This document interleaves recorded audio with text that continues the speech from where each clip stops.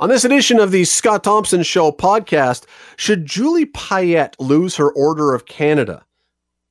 It's an interesting question. There have been some people who have lost their Orders of Canada, but usually for much worse than what she did, even though nobody's defending necessarily her work as Governor General. But should one of the top honors in the country be stripped away from her? We're going to discuss it.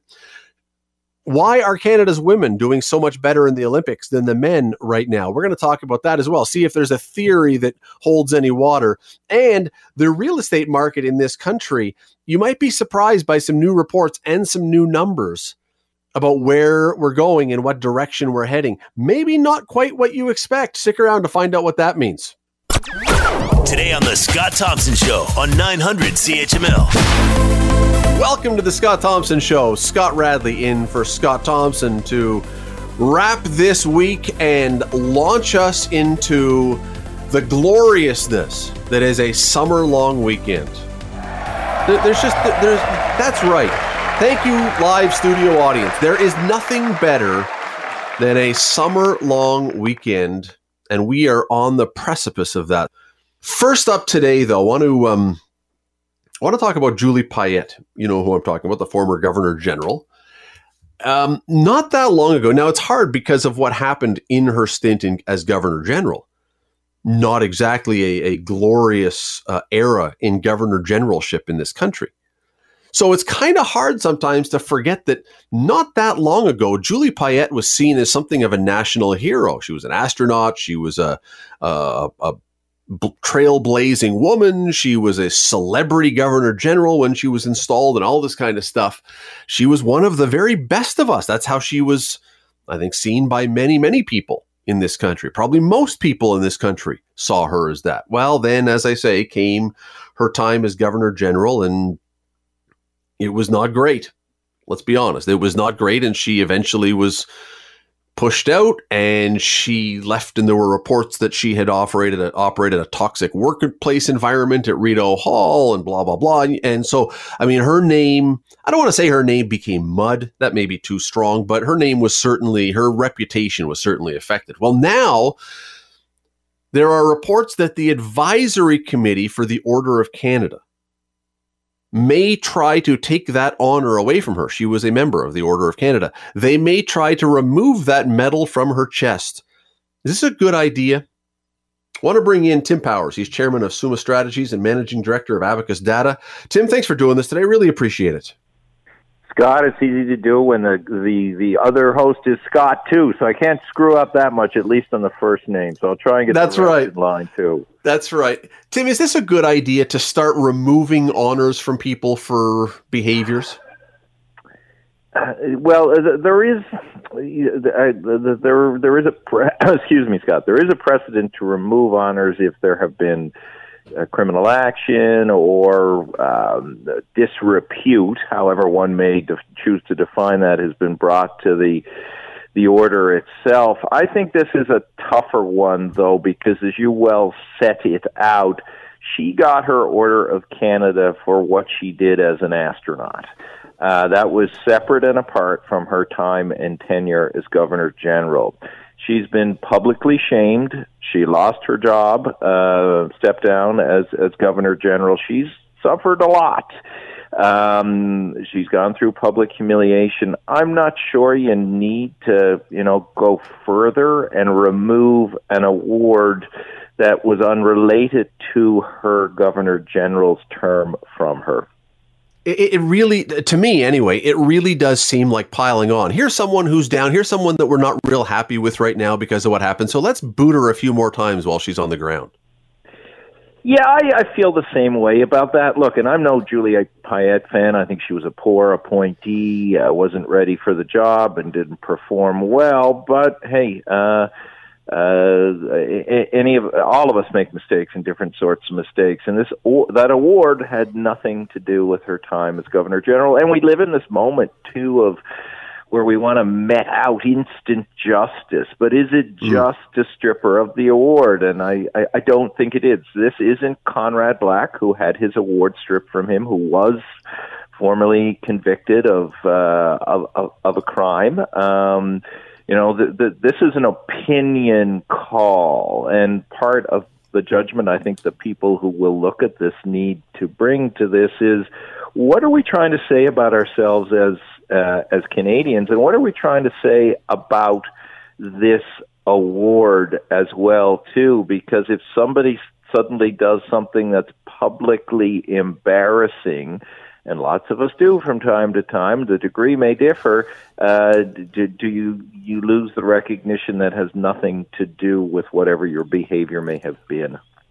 I mean, you mentioned Conrad Black. Garth Drabinsky was another one who lost his Order of Canada. Steve Fonyo, that some will remember, followed Terry Fox and ran across the country. But I believe, Tim, that all of the people, and I think there's like 6 or 7 who have had their Order of Canada stripped away. You're right, Scott. Yeah. I believe all of them were in the wake of criminal or some sort of conviction in a court of law where there was a crime committed or something more than just public scorn.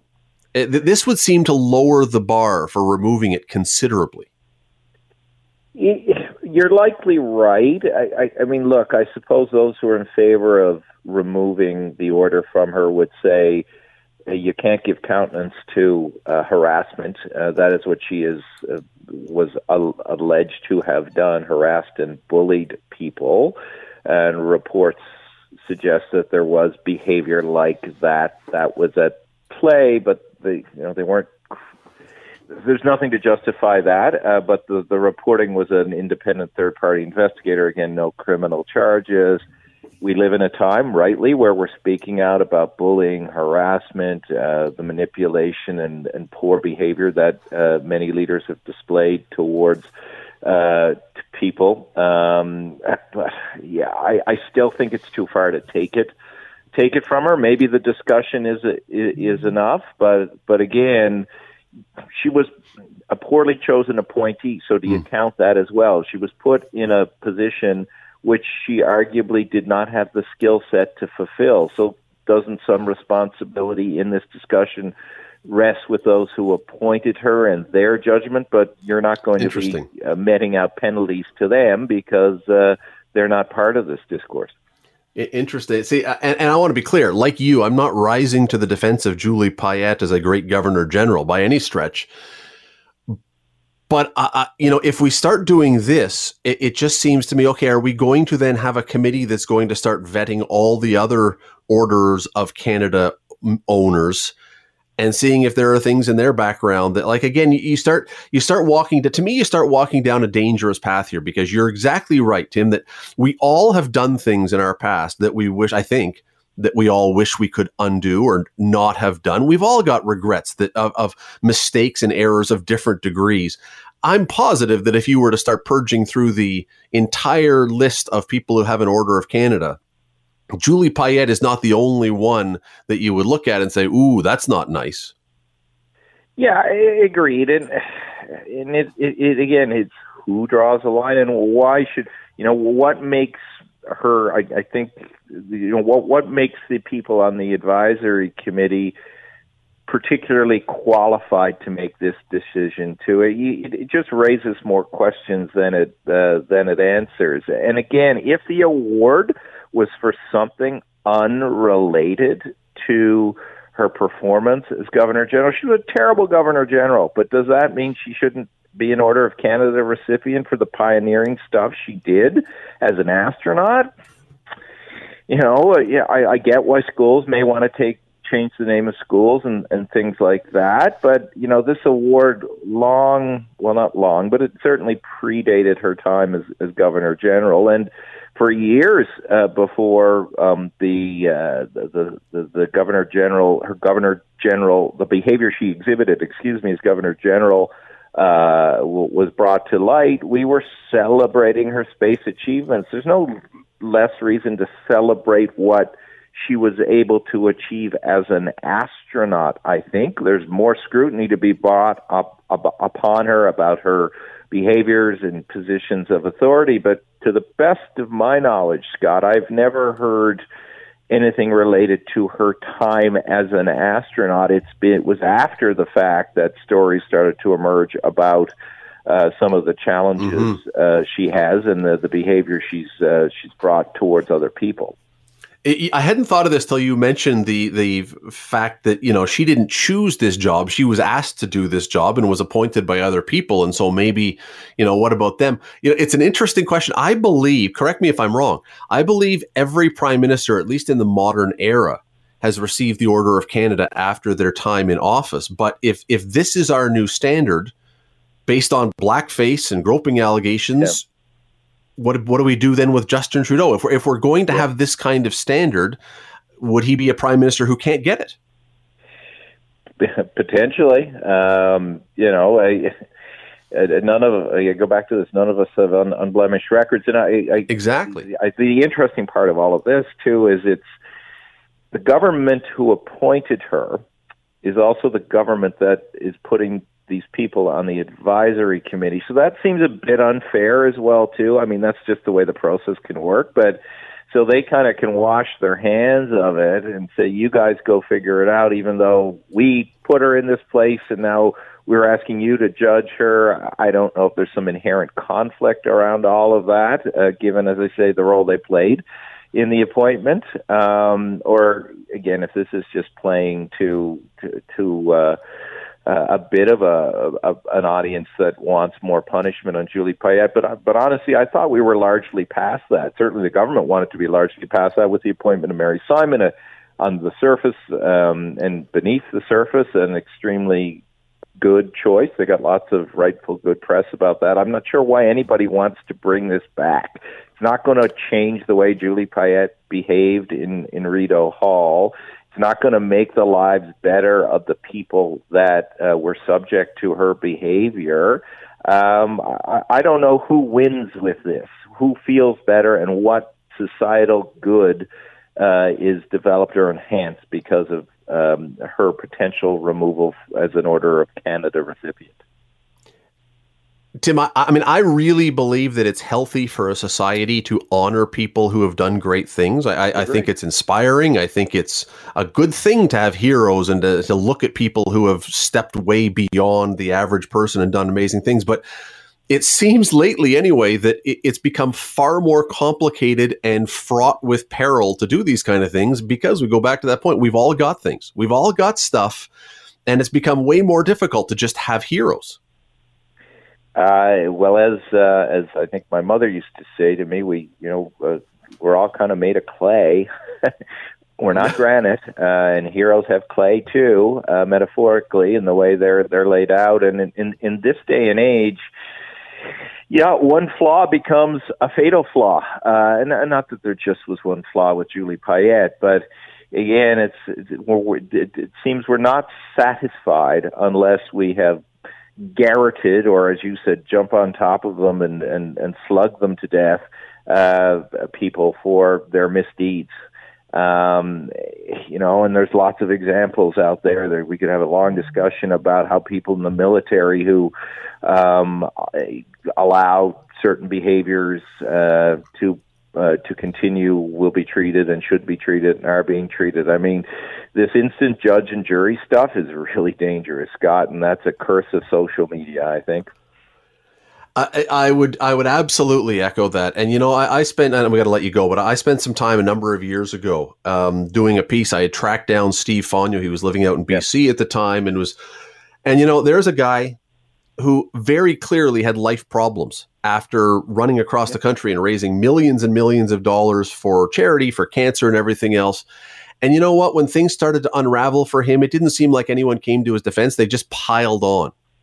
And I look at this and I go, somehow in our society, we have to, I think, have a little more compassion and to what you say, not look at a flaw or a mistake or a thing. We can disavow it. We can dislike it. We can be critical of it. But I don't know that we have to eviscerate people because of that one mistake.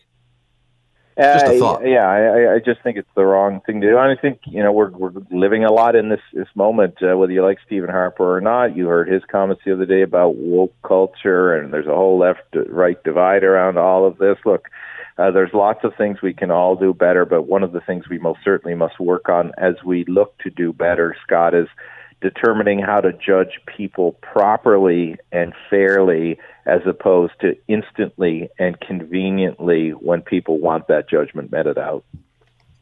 Brilliantly said. Tim Powers, really appreciate the time today. Thanks for doing this. Take care, Scott. Have a good weekend.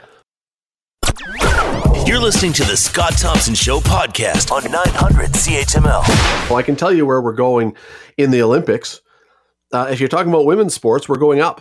If you're talking about men's sports, not so much. So far, this has been, again, because it happened in Rio, this has been the Olympics of Canada's women. First 11 medals that Canada has won have all been from female athletes. Last time in Rio, it was the first 12. Now, there are theories about why this is happening. If you go on social media, the theory is girls rule, boys drool. I mean, it's kind of unfortunate, but social media, as social media does, rather than celebrating the fact that Canada is doing well in these Olympics, and rather than just celebrating that Canadians are winning, a lot of social media has turned into, oh, look, our women are amazing, our men suck. Childish, unfortunate, because I like to believe that if 11 men had won medals and no women had won medals, that we would be equally excited because 11 Canadians had won medals. I will get to that later in this discussion because I'm not sure. I'm not sure how things would be playing if people were sending out tweets on social media from our national broadcaster and others going, hey, look, amazing, 11 men have won, no women. I don't think they would even send those tweets, quite honestly, but we'll get to that later in the show. But why are our women doing so well? What is the secret ingredient that is making our women so successful at these games?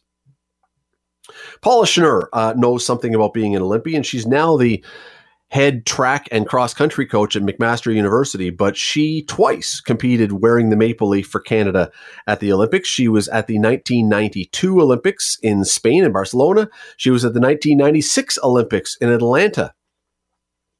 Don't know if she had a front row seat the night that Donovan Bailey was running or if she was preparing for her own event, but nonetheless, Paula Schnurr joins us now. Paula, how are you today? I'm great, thanks. How are you?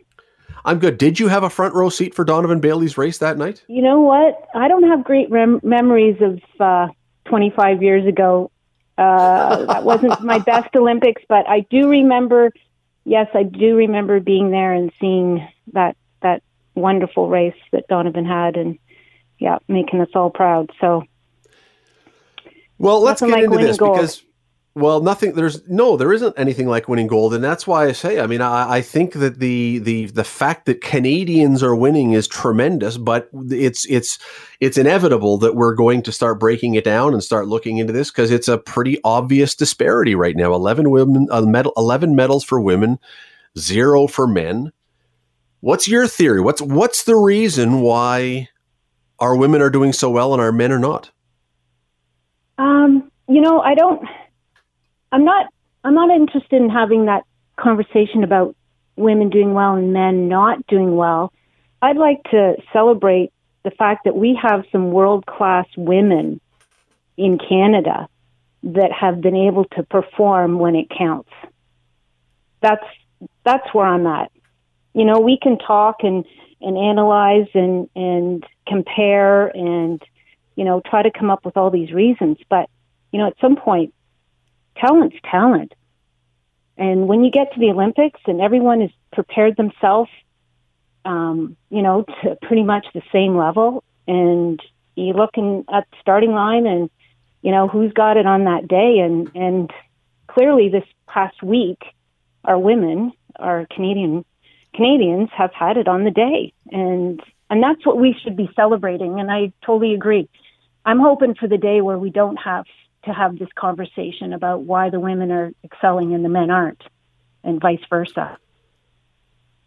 And while I agree with you, as I say, the discussion is everywhere about this. And so let's, gently then dive into this just a little bit, because there has to be something, or is it just a fluke of timing, or, is it a colossal fluke right now that, if something had just bounced the other way, that this might be looking different, or is there something that is behind these results?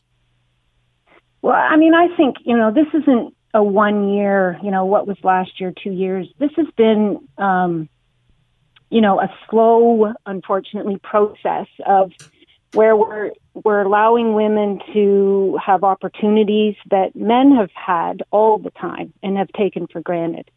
We can talk about, more ice time, more field time, women staying in sport longer because, it's okay to look at having a career in sport. And maybe, this is what's happening. Is it every 4 years? I hope that, we can continue to have the same kind of success year after year. But I also look at, the role models that have come before Tokyo. Women are looking at, the role models of the past who are still competing in these Olympics and, taking advantage of those role models. But if those role models aren't performing to the best of their ability, because they're, there's no question as you get older, it gets a bit harder. The younger ones are stepping up. And I think we're seeing a lot of that. You look at the soccer and the swimmers and, the rugby. It's like it's a cascading effect. The role models that we have in this country, and we do. I mean, you can go down the list of. I mean, you're one for, I'm sure, many runners because of what you did, as you say, 25 years ago, and Christine Sinclair in soccer, or Clara Hughes in cycling and skating, or on and on and on. Penny Oleksiak now. I'm sure there's some 6 and 8 and 10-year-old girls who are watching swimming now and deciding they are going to take it up because they want to be Penny Oleksiak. But as much as that's important, and I really do agree with you that it is, we also in this country, much more than in a lot of other parts in the world, support and fund and encourage women's sports. That's one of the theories that that when you have so many other places in the world that don't do anything for women's sports, that we are at a huge advantage. Is that a good theory? I mean, it's a reasonable theory, but I think we still have a long way to go. I mean, I only really know at the varsity level at coaching at Mac, and certainly there's been more opportunities. There's been maybe a bit more money heading in the women's direction, but I mean, we still are not on par with the men. I still think we have a long way to go. So yes, it's probably helped, but I think we can do a better job. There is another theory, and I written a bunch of these in the Spec today and on the spec.com. People can go look it up for for this and make up their own mind. But there's another theory out there that says many boys, not all obviously, but many boys get streamed into the most popular or most visible sports in our culture, which are, hockey, basketball, football, soccer, baseball. And they don't necessarily find their way into the sports that are in the Olympics. And those same opportunities to maybe look down for a pro career or something in those sports don't exist for women. So more of our top pure natural female athletes find their way into Olympic style sports. What do you think about that idea? Yeah, I mean, that's, do young women start, sure, they might have that goal as an 8-10-year-old. I want to, eventually get to the Olympics. But I think, their athletic paths can take them anywhere. And we're seeing that, with hockey and basketball, baseball, soccer, and now in golf, these are all part of the Olympic,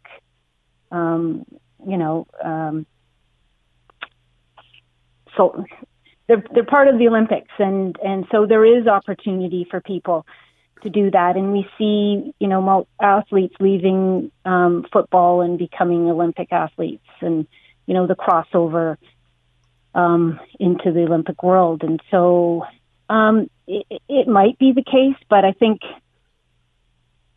it's hard to tell. I just don't think people pick a sport because it's going to go to the Olympics or it's going to, support them Yeah, women, and we are, and you can see that, compared to when I was competing, you can support, you have better opportunities to support yourself as an Olympic athlete. What is the difference, Paula? There's what more is the difference? There's more money going in at the, at our government level. There's more sponsorship. But from a personal level, when you were competing 25 years ago, what was the support do you remember what you got from the government back then to support you as you were preparing? Well, I know I had to still have some kind of a job. I mean, if I was to completely stop working, I would have a hard time supporting myself. I know I could probably reach out to my family, but for me, I was a part-time teacher. I was training.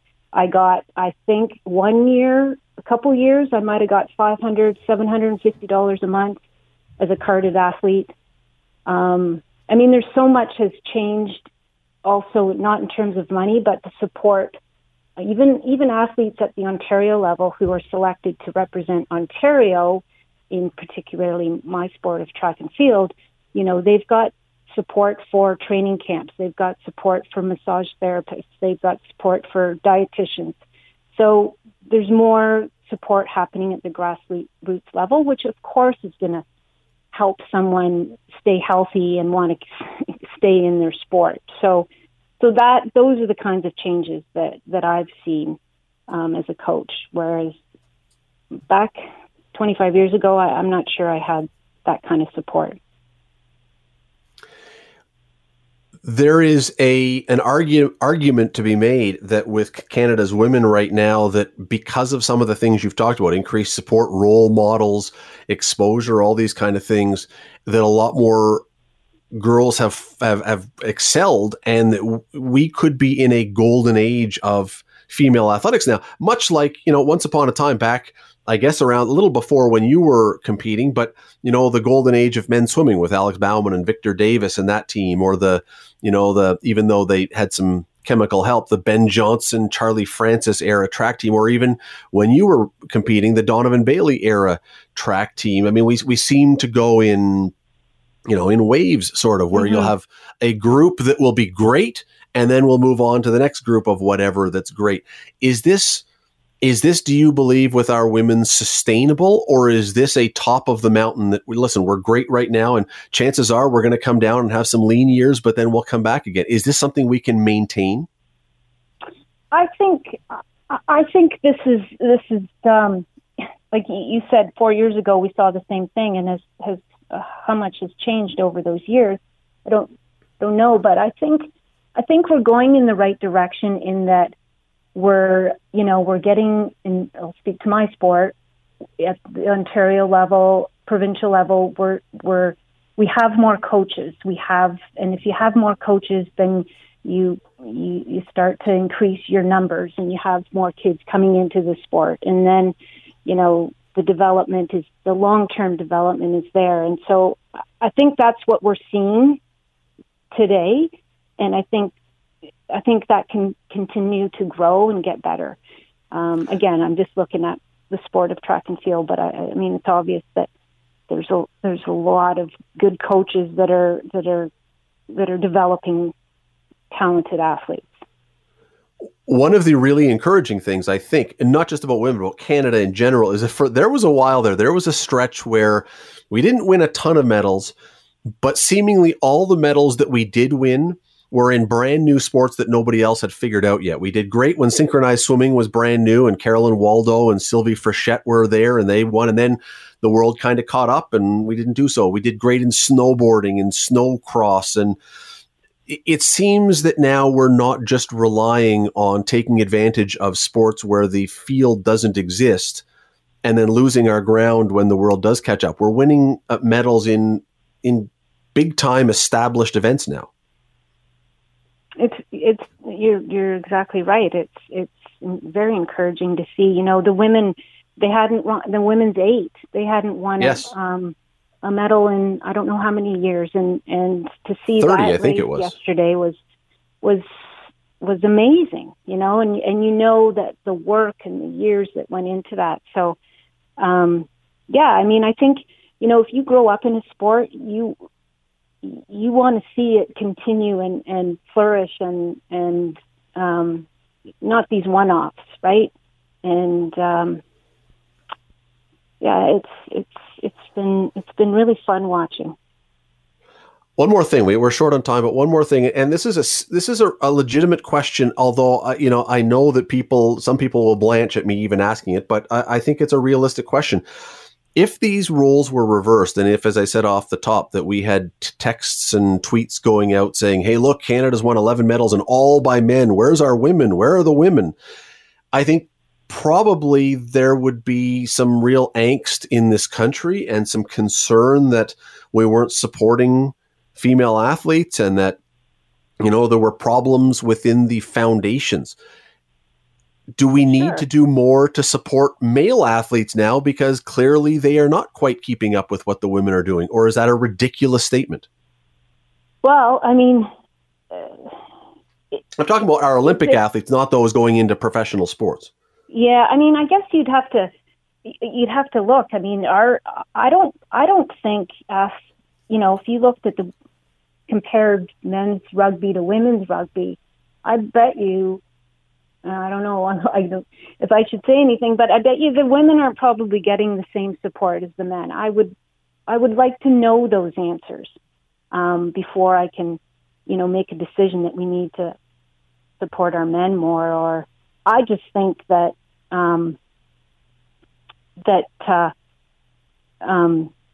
we need to continue to support what we're doing well in, and look at what we need to improve on. But there's nothing wrong with, maybe we say, let's just support women's sport, because that seems to be where we're pretty darn good. I don't know. There are some men listening right now who just collapsed. But I mean, I'm a female. I can say that. Yeah, I know. And I think, if I understand correctly, and the whole Own the Podium and Canadian funding strategy is not exactly out there, but I understand that's what they do, that they're finding their areas of strength and throwing a lot of support behind that and not spending the money in places where they don't believe they have a chance to win. And so, yeah, it does become in some ways, I guess, a self-fulfilling prophecy. If we do have the women who are really good and they're stars and they're up and coming and showing promise and showing medals, we'll put more money to continue that. But if you then got other sports that aren't doing well, we're not going to support them. But that seems to then almost ensure that they won't be able to do well in the future. It's a tough one when there's not an unlimited pot of money. It's a tough one to figure out where to spend it. Oh, absolutely. And we could be having a different conversation in 4 years. But like I said, I think we've got some amazing, talented women athletes in our country, and we should be celebrating that. And hopefully, next weekend we can look, and it's a pretty even, successful Olympics on the men and women's side. The schedule does tilt a little bit now. This is how the schedule for the Olympics goes. The events that we are really, really good in with women's sports tend to be, not all, but tend to be near the front. And the sports that our men do better in tend to be at the back. So you're right, Paula. A week from now, we'll revisit this, and who knows what the numbers might look like and if it might be a little more balanced. Listen, always love having you on here. Thanks for taking the time. That's Paula Schnurr, who's the head coach at McMaster in cross country and track, and also a two-time Olympia. Thanks, Paula. Thanks, Scott. You're listening to the Scott Thompson Show podcast on 900 CHML. There is a report that has just been released by a TD economist about this country's sizzling, and we know this, I mean, nothing new about how hot our housing market has been in this country. So here's my question for you. Before I tell you what the report says, and it's a look ahead, it's an outlook on the housing market. What do you think that this report would say? Just, I mean, based on what we know, what do you think generally as an outlook for the Canadian housing market? What do you think that this report is going to say? Any ideas? Any guess? What's your best guess? Think about it. You might be a little bit surprised this time. I was when I read it.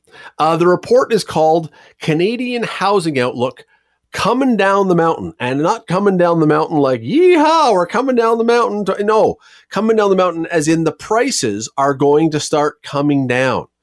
This report says things in the Canadian housing market are cooling, and we should be bracing or celebrating, depending on your perspective, bracing for a correction. Not just that, but that this correction that they're anticipating is actually started and is here earlier than people expected. And it's not the only projection that says this.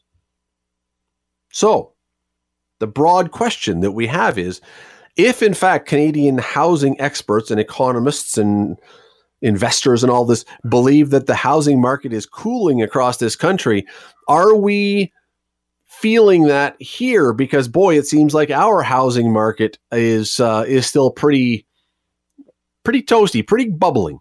Rob Golfi, you know Rob Golfi. You see his signs around. You hear him here on 900 CHML on his real estate show. He joins us now. Rob, how are you today? How are you? I'm fantastic. It's the Friday of a long weekend. How can we not be good? It's being great. Everybody's happy. Things are going close to normal, but not quite just yet, but we're almost there. Tiptoeing towards normalcy, absolutely. Rob, I'm reading these reports, and there's a couple of them now that are suggesting that we should be ready for the market to cool off a bit and then to step back a little. Maybe not to lose money, but to step back and not be quite so insane. I know the commonly held view is that real estate is always a great investment, and it always in time goes up in value. But it's inevitable that there's going to be some downturns and some slowdowns along the way, right? Oh, absolutely. I mean, the markets change week by week and month by month. But it is one of the best investments anybody can make. But yeah, there are shifts and changes all the time. Especially when things have been as wildly overheated as they have been to this point. I mean, the price increases by 5 and 10% per quarter. I mean, I don't know if it's unprecedented, but it probably is unprecedented. It's got to cool down at some point. It is, and right now what's happening is the foot is off the gas pedal and it's just kind of slowly settling. But I'm going to tell you, it's not as bad as people think it is. Right now, in Hamilton, that's including surrounding areas, Stoney Creek, Ancaster, Flamborough, and Dundas. I mean, we're only down in unit sales from March of this year versus July. Now, I don't have the full numbers of July, but the unit numbers, the number of sales that happened, we're down 54%. But listen to this. We're only down 4% in average sale price, which is not that much. It's like it was definitely way overheated when the market was in March and April and part of February. So we are definitely. It's not. There's no crash. It's just, hey, listen. It's no different than it was in 2017. It's no different. Actually, this is actually a little better than 2017, just because of the fact 2017 was like a light switch went off. Now it's just a slow, gradual kind of cooling, but it's nothing major. The only thing is the number of sales are down quite a bit, not the average sale price. Which kind of surprises me. And we'll get to both of those things, but first the numbers, because this TD report that talks about how things are going to cool off, it says that sales have dipped 25% since March across the country. We're double that basically here as far as the numbers of units that are sold. Why is that? Is it just no supply out there, or is it people just taking the summer off? Well, it's a combination of both. You have to understand, right now, we were just able to start going to restaurants, indoors and outdoors, and now going to public parks. And so everybody's kind of just, they put their buying of real estate and selling real estate kind of like on the side a little bit, but they're still looking, but they're enjoying life. I mean, the one thing that we didn't have is the enjoyment of being with people, backyard parties, going to picnics. We are getting that now. But the thing is, you know what? Like, a lot of homes were sold earlier this year. So a lot of the people that were looking bought, and they bought. So right now, the other people that haven't bought yet, they're sitting on the fence, and they're taking their time, and they will eventually buy. It's just spread out. We actually transitioned from, earlier this year, we went from having a spring market going into that was last year, a spring market going into a summer market, a combination of two markets. But right now, starting July, it basically is going to a normal market, because if we look at the numbers of July of this year versus July of 2019, they're very close in sales unit numbers. Now, and then if we go based on unit sales average, we're way up from July 2019 versus now. So what I'm saying is the average, the price of homes are still continuously growing, but the unit numbers now, we're going back to a normal market, and it's just been, we're just coming to normality. You know what I mean? We had an unnormal market for the last 18 months. Spring typically is always the busy. Everyone in the spring decides it's time to buy a new house or sell their house. But I'm wondering, with what you just said, people are now, they've been staring at their own house and seeing the shortcomings that makes them want to buy a new place for 18 months. They finally get out of their house. I'm wondering if we may have a bit of a weird season this year, that come wintertime, when everyone's back in their house and now staring at those same things that made them want to buy a house months ago, if we have a big winter season of suddenly house sales going through the roof. Yeah, I think we're going to go into a better than average fall market going into once August is over with. I think we're going to find that we're more into a normality of life, and we're going to find that everybody that's been sitting waiting, they're going to start doing their moves in the fall this year. Right now it's summertime. People are enjoying their backyards. They don't want to even think about moving. But once after Labor Day is done, we're going to start seeing people making serious decisions, either buying or selling. But you're going to see a heavy activity starting in September, and that's the fall, and that's the fall market, and it's going to be continuously like that. And I still think average sale price, the people that bought in March and April, yeah, they probably did pay at a premium at that time. But it's going to catch up within 6 months to a year, and then it'll be like, hey, I'm glad I did buy when I did buy. So I don't think anybody has to worry about that. It's just the average, the unit numbers, the amount of unit numbers is less, and we're getting back to the normality of that. Yeah, you also mentioned the price is not dropping, just slowing down. That's what these reports are saying. I mean, we seem to be pretty much, the numbers may be a little bigger, but we seem to be kind of in lockstep. What they're saying is you're not going to lose value. It's just the speed at which the prices are rising is going to slow way down compared to where it has been. Yeah, absolutely. Absolutely. And people are getting scared now because of all the market and everything like that. It's fine. It's fine. I'm still buying real estate, and I'm a realtor, and I know the market trends week by week, because the amount of business that we do, we see the trends. I can tell you when, certain weeks are good, certain weeks are bad, holiday weekends, all that kind of things. I still, an investor myself as real estate, and it hasn't stopped me from even looking at buying real estate myself. These numbers, though, that with us going down in numbers and even with the amount slowing, it seems odd around here, because for, not just during the pandemic, for years now, it seems that this market has been almost impervious to the conditions affecting other markets, that we in Toronto and, a couple other places, but especially here in Hamilton, that whatever happens around the rest of Canada doesn't matter to us. We just keep going in a straight line upwards.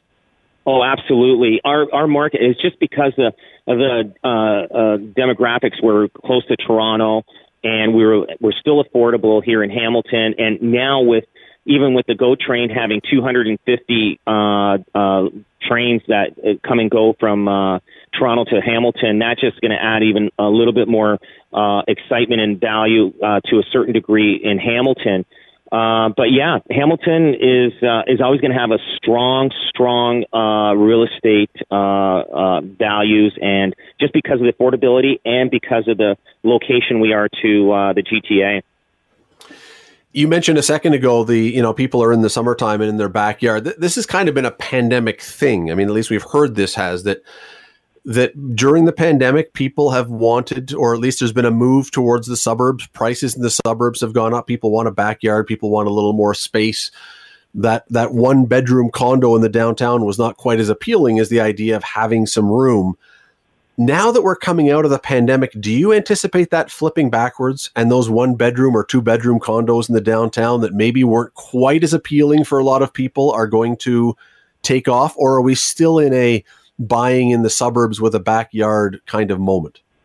I think we are still, people are still looking at the backyard, wanting some space. I think the 1-bedroom, 500 square foot condo downtown Toronto, I don't think the people that had those and left will come back to that because it was just too small for them to live and work in. If they're going to be working out of their house, I think developers have to start looking at something maybe a little bigger and affordable for buyers to buy these high-rise condos, because nobody wants to be tied up. Now our state of mind right now is like, what if this happens again? I don't want to be tied up in a small little house and have to deal with this. Now they're prepping for for the next 2 to 5 years if something like this happens. And they want to make sure they've got space. They don't want to go insane in a small. And if there's 2 people living in a 400 square foot home, that's tough. They don't even have enough room to put a desk for each other. They have to work across from each other at a kitchen table. If there is a kitchen table big enough to fit 2 people. So yeah, things are going to change definitely.